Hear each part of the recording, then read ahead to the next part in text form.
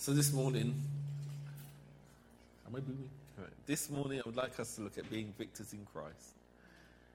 I'd like us to explore what this looks like for us as believers, how we can attain it, and what are some of the battles we will face as believers today. So let's look at the word victory.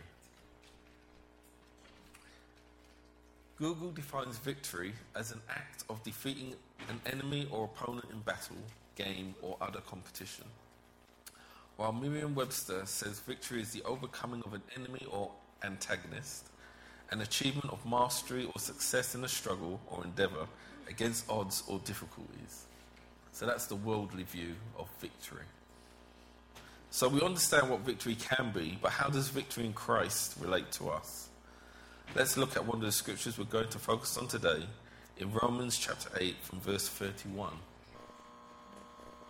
Now most people will know this verse as the verse about conquerors, but when I looked up the NKJV version of it, it's titled God's Everlasting Love, and I prefer that title to the conquering title. But the version I'm going to be speaking from is the Amplified. I'm humming, am I? Is that my... Dear. Right. What then shall we say to all these things? If God is for us, who can be successful against us? He who did not spare even his own son, but gave him up for us all, how will he not also, along with him, graciously give us all things? Who will bring any charge against God's elect, his chosen ones? It is God who justifies us, declaring us blameless and putting us in a right relationship with himself. Amen. Who is the one who condemns us? Christ Jesus is the one who died to pay our penalty, and more than that, who was raised from the dead, and who is at the right hand of God, interceding with the Father for us. Who shall ever separate us from the love of Christ? Will tribulation or distress, or persecution or famine, or nakedness or danger, or sword? Just as it is written and forever remains written, for your sake we are put to death all day long, we are regarded as sheep for the slaughter. Yet in all these things we are more than conquerors, and gain an overwhelming victory through him who loved us so much that he died for us. Amen.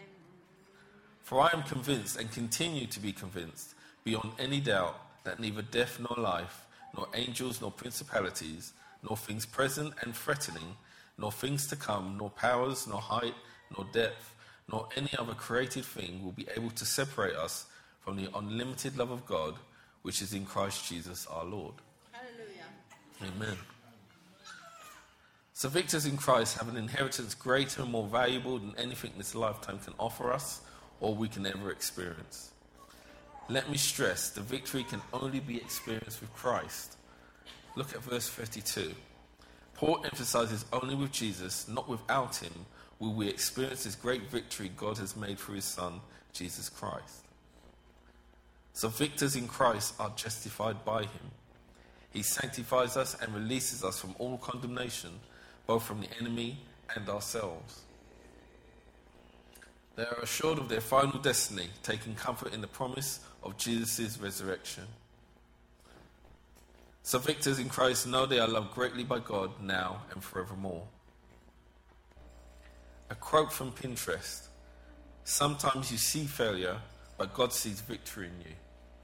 God sees in you what you can't see in yourself. Amen. What does victory in Christ look like? We begin to live in God's victory when we allow him to have complete authority and control over us and in us. Victory in Christ is dependent on how much we give of ourselves to him. Yep. 1 Corinthians 15 from verse 50. I tell you this, brothers, flesh and blood cannot inherit the kingdom of God, nor does the perishable inherit the imperishable. Behold, I tell you a mystery. We shall not all sleep, but we shall all be changed in a moment, in the twinkling of an eye at the last trumpet. For the trumpet will sound, and the dead will be raised imperishable, and we shall be changed. For this perishable body must put on the imperishable, and this mortal body must put on immortality. When the perishable puts on the imperishable, and the mortal puts on immortality, then shall come to pass the saying that is written, death is swallowed up in victory. O death, where is your victory? O death, where is your sting? The sting of death is sin, and the power of sin is the law. But thanks be to God who gives us the victory through our Lord Jesus Christ. Therefore, my beloved brothers, be steadfast, immovable, always abounding in the work of the Lord, knowing that in the Lord your labour is not in vain. Amen. That's the proof that there's victory in Jesus. This passage shows victory comes clearly from God in verse 57. And this victory cannot be experienced until we give ourselves completely over to Christ, just as he did to the Father who saved us. Yeah. Jesus' victory showed his life overcoming death, his power vanquishing the powers of evil, his love and forgiveness bringing healing to the sick and freedom to those in bondage from sin. Yeah. Philippians 2 verse 9.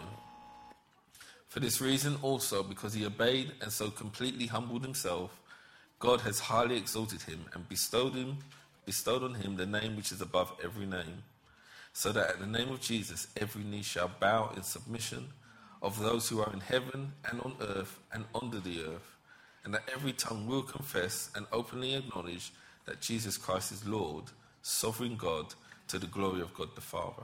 Amen. The conquered become the conquerors. Those who have been conquered help and teach others to conquer their sins, their fears, and whatever comes their way via the Holy Spirit and the strength of God. Originally, sin, fear, and death conquered us. Under these, we had no hope, joy, peace, and in some cases, love. When we allowed Jesus into our lives, he empowered us to conquer sin, fear, and in his power, conquer death. Jesus brings freedom to the captives and strength to the oppressed.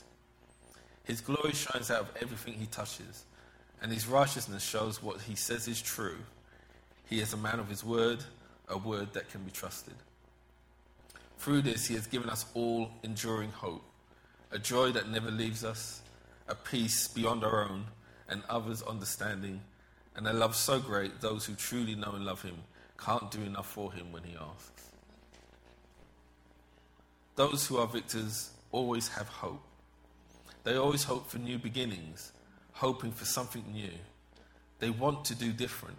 They want something different, something that is beneficial.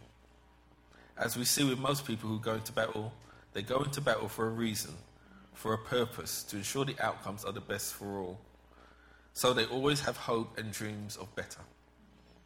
Victors use words such as peace and joy, and these belong to them, not the defeated. The defeated are normally unhappy. When was the last time you saw a very happy loser?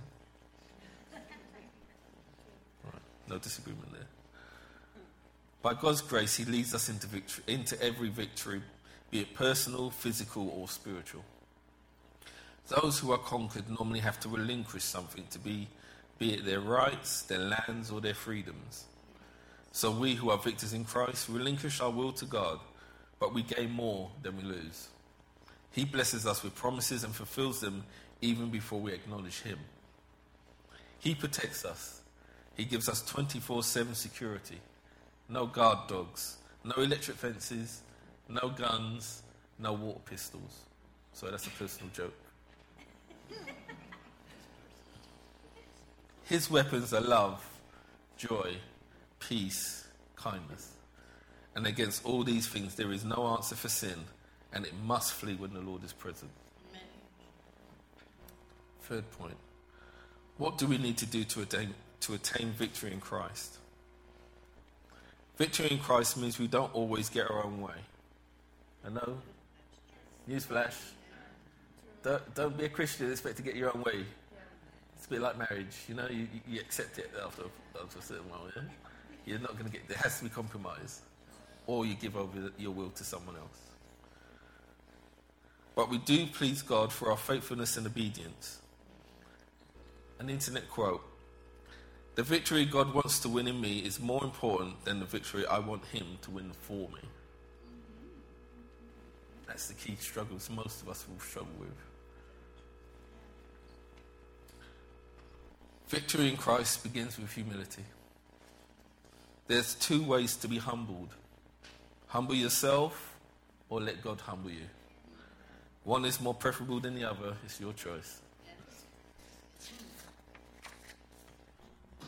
Victors in Christ humble themselves before him in all ways and try to honour God in everything that they do. David gives a heartfelt prayer as his people bring offerings for the first temple built in Jerusalem. 1 Chronicles 29, verse 11. Yours, O Lord, is the greatness and the power and the glory and the victory and the majesty. For all that is in the heavens and in the earth is yours. Yours is the kingdom, O Lord, and you are exalted as head above all. We're going to be talking about the Lord's Prayer later on. But do you see similarities there? And how it flows and what is said? Yeah? How many of us watched the Football World Cup? And almost the guys might put their hands up. Let's see if any ladies put them up. Yeah? Good. Right. So, I guess from on this side of the water, the person in the limelight at that time was Harry Kane, being the lead striker and the captain of the England squad. Yeah? So, do you think he went to the World Cup and ate what he wanted, stayed up late, partied, and did what he wanted to do? No, I don't think so. Or do you think he trained, had a disciplined diet, disciplined what time he went to bed, what he watched, who he talked to? Yes, definitely. Yeah, I think so. So he chose to be disciplined, to be trained, to keep focused, and to be prepared. He had to prepare himself and be ready for all circumstances that he could account for, and maybe some he couldn't account for, as you saw in the World Cup. You don't want to have to go to penalties, but there may be occasions where you have to. So you have to prepare for that eventuality. And praise God, they got through this time. Amen. Victory in Christ is the same. We have to prepare our hearts and we have to prepare others to be able to encounter and receive the same victory that Christ has given us. We need to be disciples and disciplers. We need to be continually seeking the Holy Spirit's instructions, continually asking him to train us, to strengthen us and empower us to do what God needs us to do for any particular point in time. I'm going to stress that it's a particular point in time. There may be one day I'm up here and I'm on fire for God and I can prophesy to the cows come home and tell everyone what they need to hear. And then the next day, I won't be able to do that. It's because God has anointed me for that point in time. Same with the worship team. They're anointed for that particular Sunday, for that particular point in time. Our PA guys, bless you at the back. Because, yes, without them, we'd be in big trouble. Yeah, but you don't appreciate sometimes what God is doing through all of us to make sure all of this happens.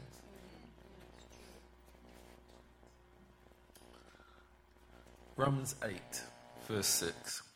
For to set the mind on the flesh is death, but to set the mind on the Spirit is life and peace. We need God's Spirit to conquer what needs to be conquered. We are constantly training for the next battle God needs us to be involved in, for ourselves or for someone else. There's always a battle to be fought for God, a challenge to overcome, or a problem to solve, and God wants us to share in that and help others to fight. Church, I hope you're getting the pattern of what I'm saying here. We are always going to be fighting. It's not a newsflash. This is reality. We are always going to be in a fight. But also, you're going to have to be helping one another in the fight. Don't go into it by yourself. This is not Tom Cruise. This is not Mission Impossible. You are not a one-man army or Arnold Schwarzenegger. You are the church of God, the family of God. Work together and fight the battles with God. Yeah? Amen. Victors in Christ don't let the doubts overcome them. That does not mean they don't have doubts, but they don't allow them to hinder them to do what God has called them to do in faith and obedience to him. Victors in Christ don't give up. They always keep going. Jesus never gave up on us. We see the example of his relationship with Peter. Even after his denial, Jesus did not give up on Peter. He even warned Peter before his denial that he would fail him. But Jesus knew Peter and he never gave up on him. Jesus never lost hope of what Peter would achieve for him in his name. A New Testament example of a person not giving up on another is Barnabas and Mark. Barnabas and Paul fell out over him and went their separate ways. Barnabas' perseverance with Mark paid off, as Mark would write one of the New Testament Gospels.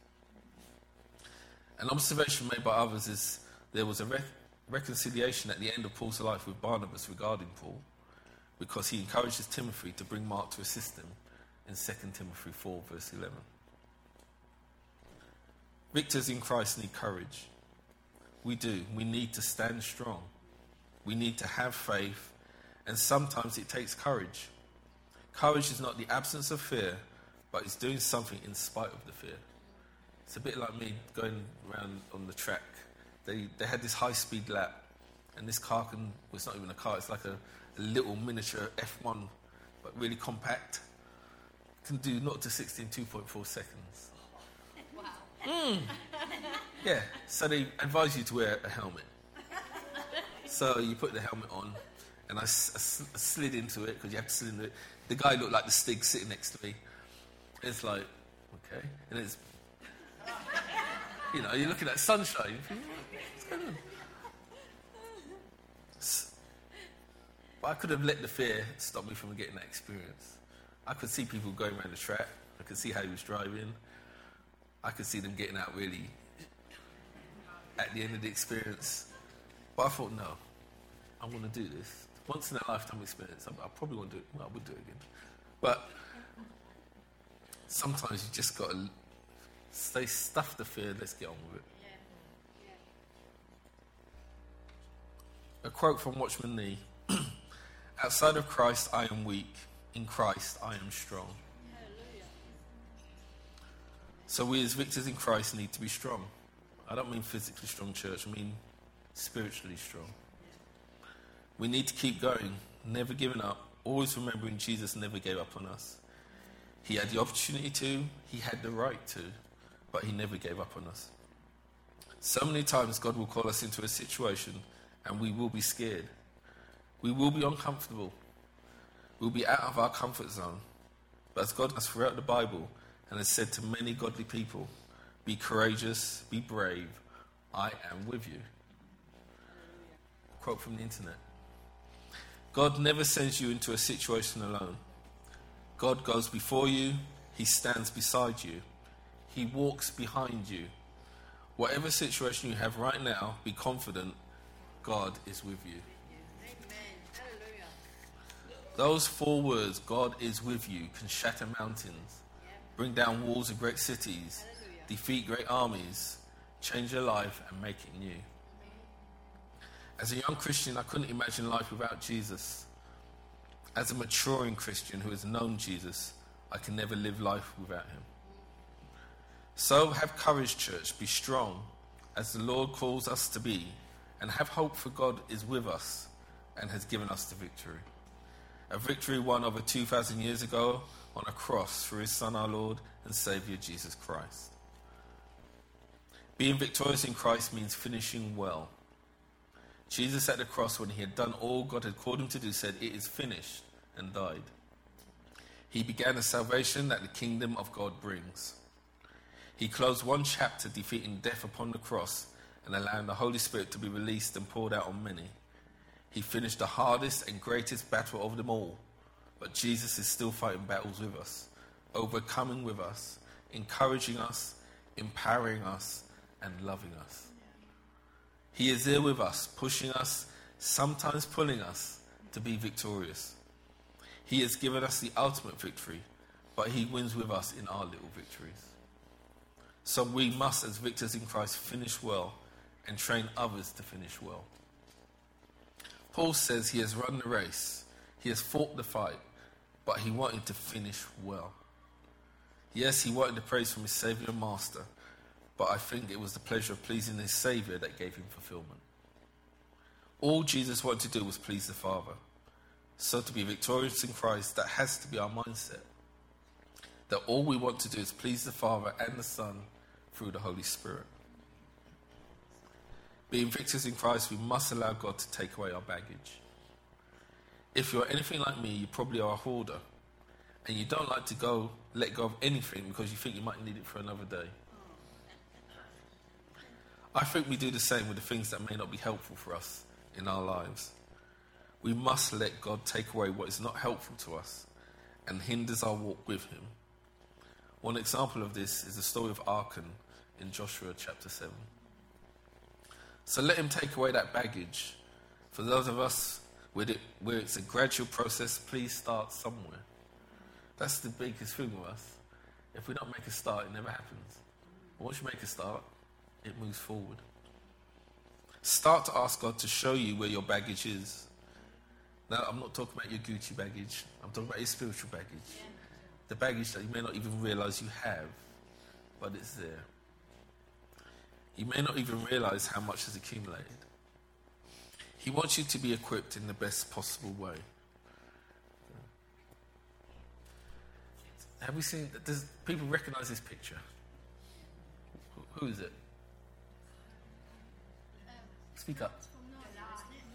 Yeah, picture of Aslan. Can represent God, Lion of Judah.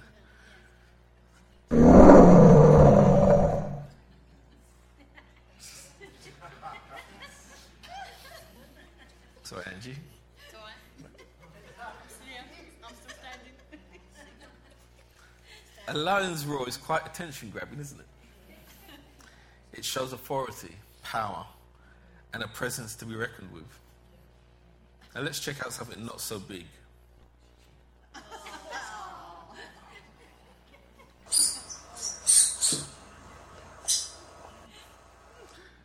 Is that as intimidating? No.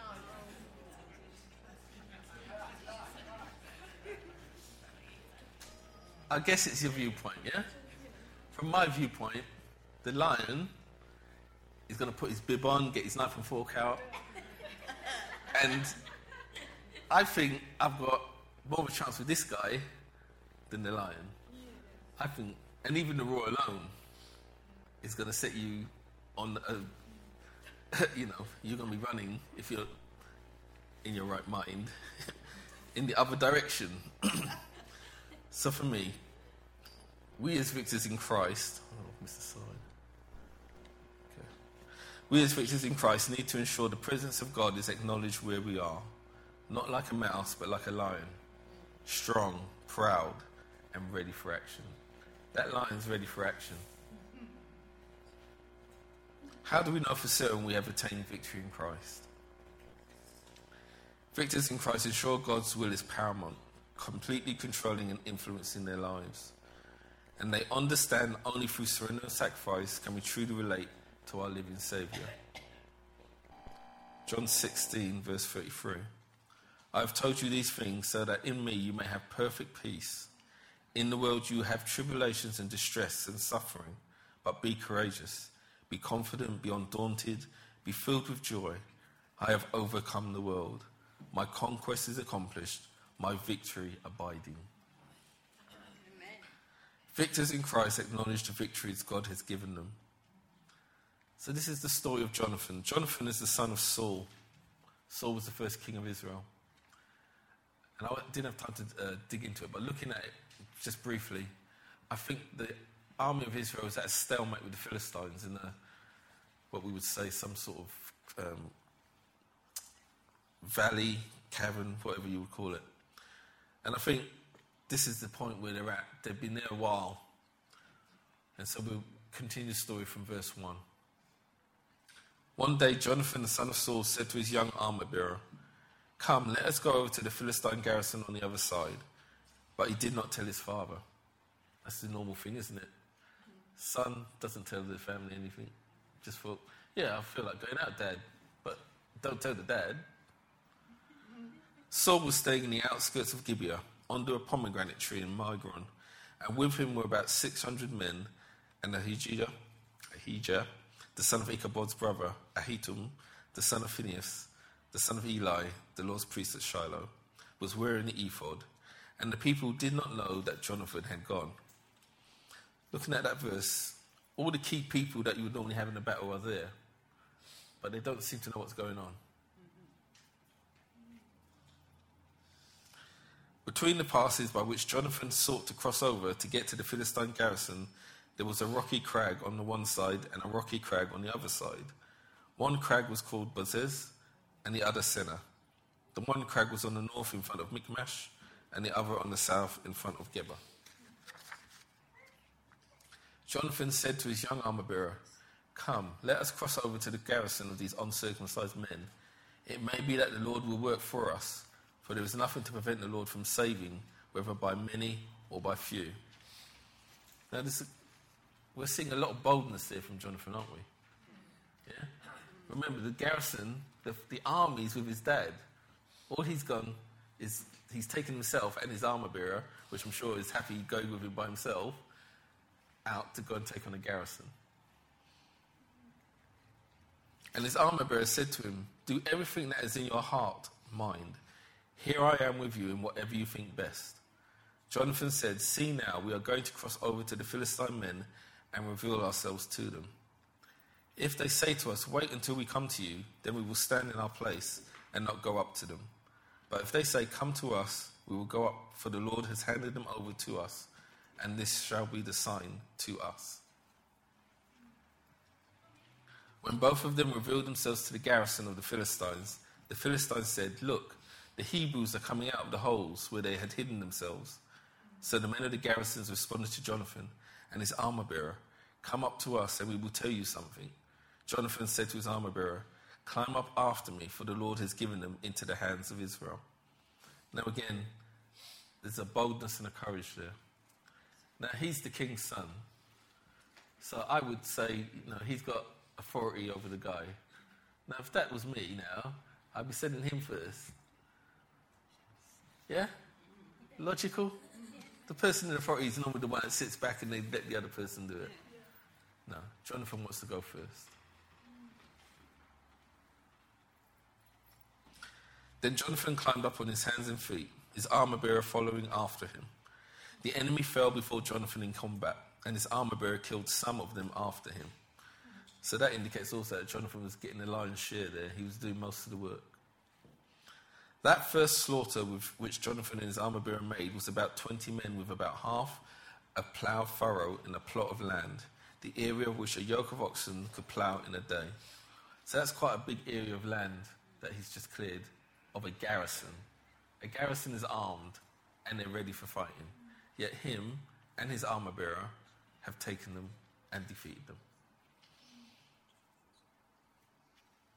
And there was trembling in the Philistine camp, in the field, and among all the people. Even the garrison and the raiding party trembled in fear, and the earth quaked, and it became a trembling and terror from God. Saul's watchmen in Gibeah of Benjamin looked, and behold, the multitude melted away, and they went here and there. Then Saul said to the people with him, "Take account and see who was left." When they had taken account, Jonathan and his armor-bearer were missing. So again, from afar, Saul has seen something's happening. Where there was a stalemate, now the Philistines are scattering. He doesn't know what's going on. He goes and consults the priest. Well, first off, he tries to find out who's missing.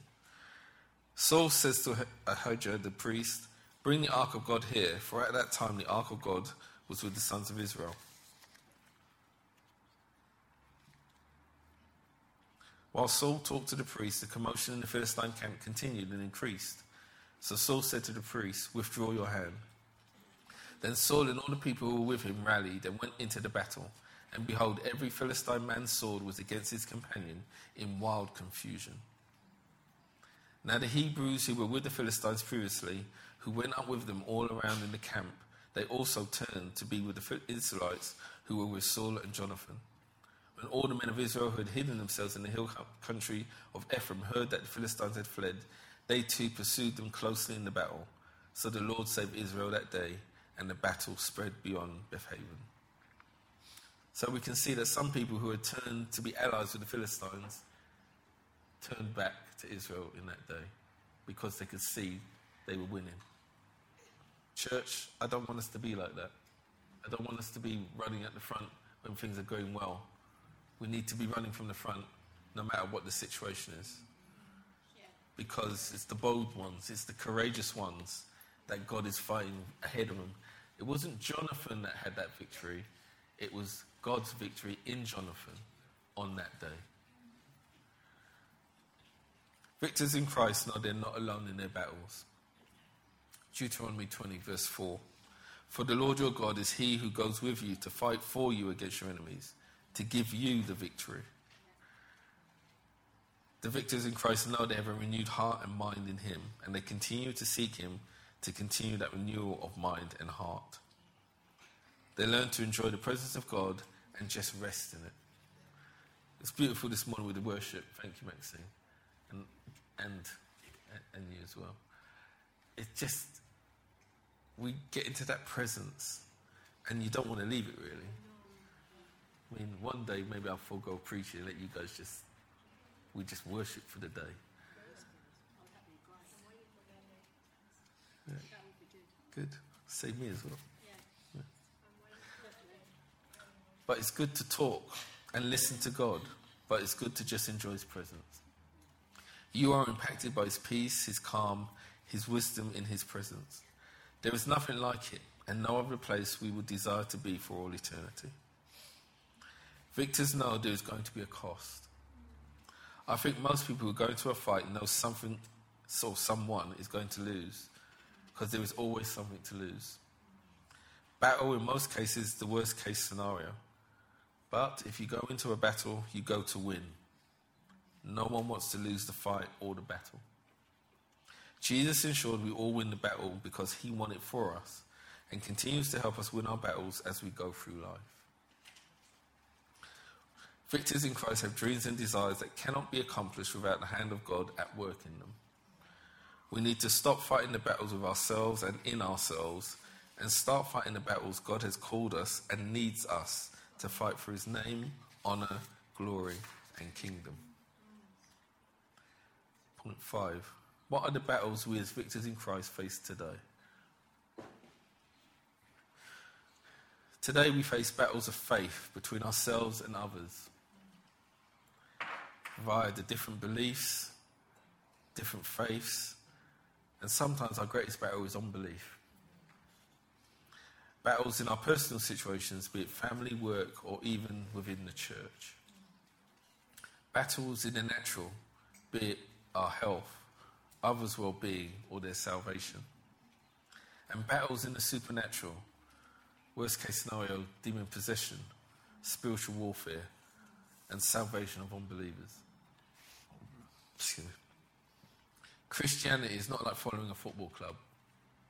We follow the great King and we follow him into battle.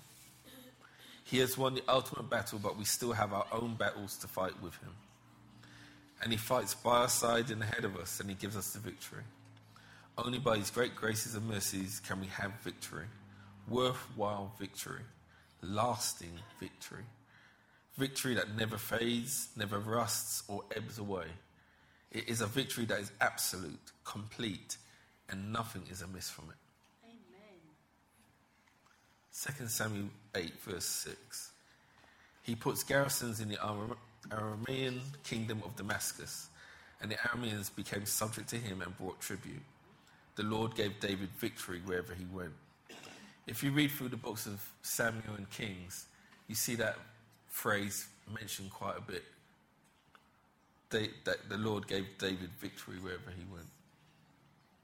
God gave many people and kings victories wherever they went. To his Son, our King and Lord Saviour, Jesus Christ, he gave the ultimate victory, and those who follow him receive and live in that victory. See Jonathan's shield bearer? He fought with his master, and he enjoyed victory with him. Can you imagine the stories he had when he went back to camp? The shield bearer, not Jonathan. And he goes back to his mates. He says, yeah, you saw that commotion earlier? I was part of that. Yeah, just me and Jonathan, whoop, whoop, whoop. We went in, knocked them all down, and they all ran away from us. Can you imagine the stories those guys would have told? So it wasn't just Jonathan's victory, it was the shield bearer's victory as well.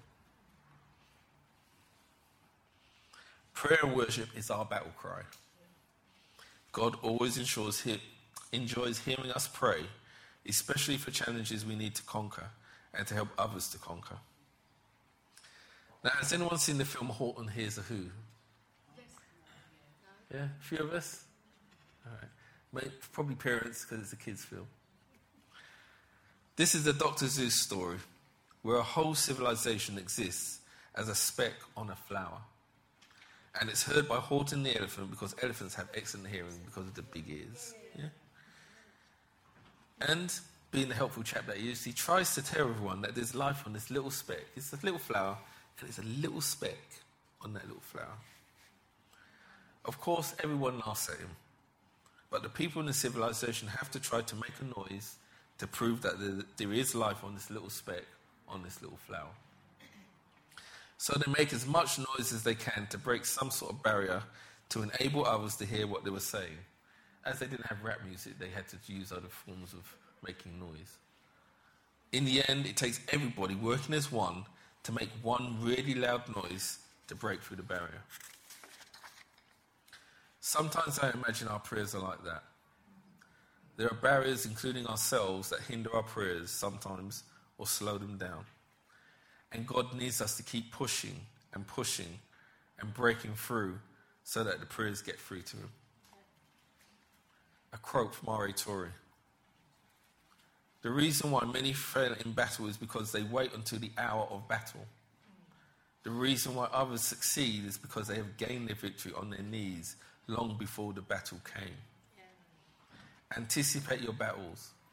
Fight them on your knees before temptation comes, and you will always have victory. Amen. I think that's very wise words.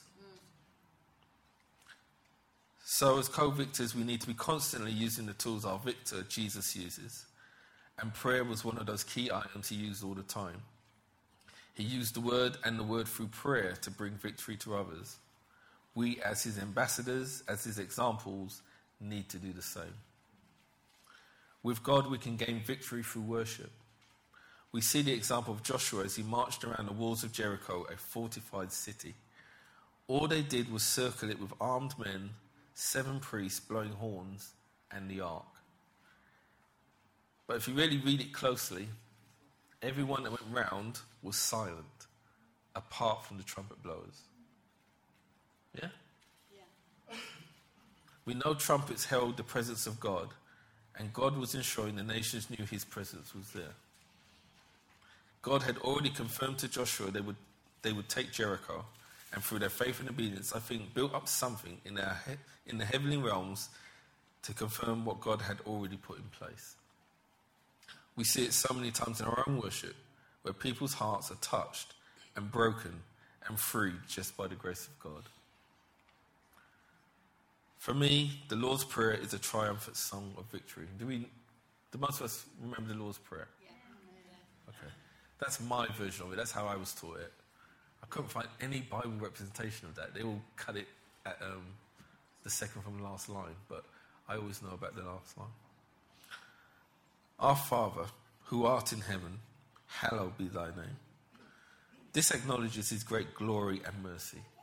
How precious is his name. Thy kingdom come, thy will be done on earth as it is in heaven. Again, acknowledges his authority and his absolute power over all things. Give us this day our daily bread, and forgive us our trespasses, as we forgive those who trespass against us. Acknowledges the provision of God, and where we lack, that we seek God in that. And lead us not into temptation, but deliver us from evil. For thine is the kingdom, the power, and the glory, forever and ever. Amen. We re-acknowledge God's absolute victory for us. There is nothing above him, and everything has been put under his feet by God's hand. So I would say we need to shout, Hallelujah! Hallelujah! Amen! Hallelujah! Hallelujah! Praise Jesus for all that he has done. Thank God, thank you, God, for all that you have done.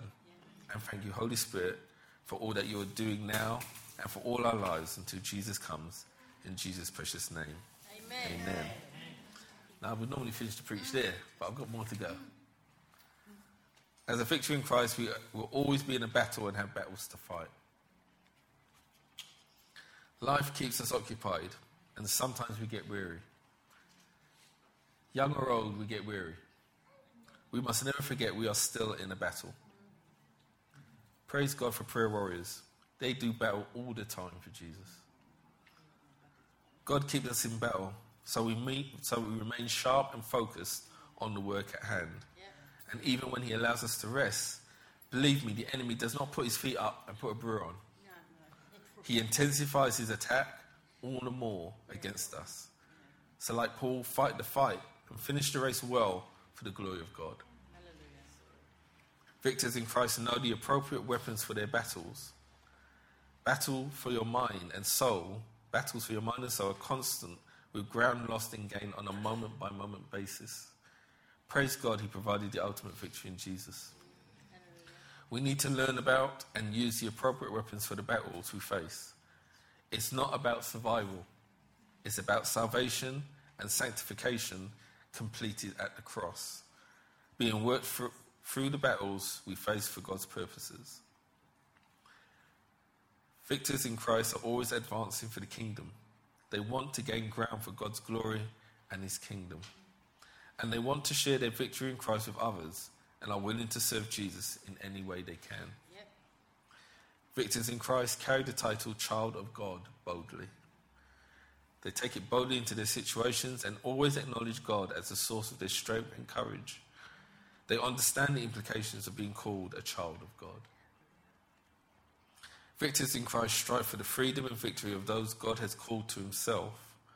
As victors in Christ, we serve a God of action, so he wants and desires a people of action to fulfill his purposes. So victors in Christ understand the following. They understand about God, the Holy Trinity. They understand God loves us and gives us wisdom. That we are saved and separated for his purposes, empowered by God for his purposes, and there is always hope. And finally, God's justice will be shown fully on the last day, but we will not experience his wrath. Unfortunately, victors in Christ also know that the world hates us, that the world makes its own or corrupts God's wisdom, that the world is lost unless they repent and ask forgiveness, that they are empowered by the enemy for his purposes, and that many of them has lost hope. Finally, there is injustice for many in the world, and they will experience the full wrath and judgment of God on the last day. Victors in Christ understand there will be sacrifices for them to bear to receive victory. Look at the time spent by the army to train a rookie recruit. An army officer follows orders normally without question via the leader's authority, but normally and more importantly through trust and respect for the leader. They have proven themselves as being worthy to lead and give orders. Has Jesus proven himself in battle? I think most certainly. And he still does to this day. He has proven time and time again he wins the battles for us. And when we lose ground, he strengthens us to do better next time. Our God is not a God of chance. He leaves nothing to chance. Nothing in us or in God is left to chance. Everything is meticulously put in place, planned, thought about, and provided for. Amen. We know that he is just in all that he does. We know he is wise beyond all wisdom and knowledge. He is an eternal God whose purposes and ways are beyond our means, but all things are for the good of those he loves. He is purposeful, gracious, kind, and patient in all that he does for us. We may not understand or know why he does some things, but in all things he will, if we follow him, give us victory over anything that comes our way. Out of the clutches of defeat or out of nothing, he has given victory when everything has been lost. Stories like Daniel being cast to the lions, the 3 young Jewish men, and King Nebuchadnezzar. Their situation was hopeless, and they were given victory. We see Jesus giving us the ultimate victory at the cross. The devil thought that this was the ultimate defeat, killing the Son of God. But through the foolishness and wickedness of men, the greatest victory of all time was birthed. And a new nation began to be formed from this, with the Gentiles being grafted into the eternal kingdom of God. God is never complacent, so neither should we be. He prepares us for every occasion, even if we truly don't feel prepared for it. Why? Because truly we do it in his strength and power, for his glory, not in our own strength. Victors in Christ will encourage others with God's help to endure in their trials and circumstances. And they remain faithful and dedicated to the purposes of God, and persevere no matter how hard it gets, even unto death for some. Victors in Christ show and live by the love of God expressed to believers and non-believers, and understand the importance of being a part of a strong, thriving church community. We need to be loving, friendly, inclusive according to God's values, and show hospitality and care for each other. Last verse today. Revelation 17 verse 14. They will wage war against the Lamb, Christ, and the Lamb will triumph and conquer them, because he is Lord of lords and King of kings, and those who are with him are on his side, are the called and chosen, elect and faithful. Revelation 19, 21, 22 celebrate God's ultimate victory for us and the rewards we as believers will share in with Jesus as victors in Christ. God's victory over evil is not in doubt. The enemy and everything evil is on borrowed time. God in his time will obliterate all to renew and refresh what is corrupted and stained by sin. Our ultimate victory is not the defeat of sin and death, but the renewal and enhancement of our relationship with the gracious and faithful God of gods and Lord of lords. The defeat of sin and death is a bonus, so there will be nothing to hinder, distract, or upset the overwhelming, never-ending, beautiful, wonderful, magnificent, glorious presence and love of God. That church is what I hope we as victors in Christ strive for and focus on, to endure and to fight our many and long battles. But keeping our eyes on him, the perfecter and author of our salvation and his royal priesthood. We are winners, victors. We are the children of God, part of the growing kingdom of the Almighty God, and that is something to rejoice in. We need to be passionate about his victory, overjoyed, overpowered, overwhelmed by this great privilege, great mercy that God has provided for us.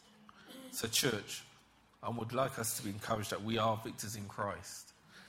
We remain victors in Christ, and we must strive to be victors in Christ. And God leads us into situations we don't understand, but God holds the victory in his hands. So Lord, all things are possible in you and through you. Let us just try to find and obediently follow your leadings and how you want us to bring victory to others in your grace and mercies. Amen.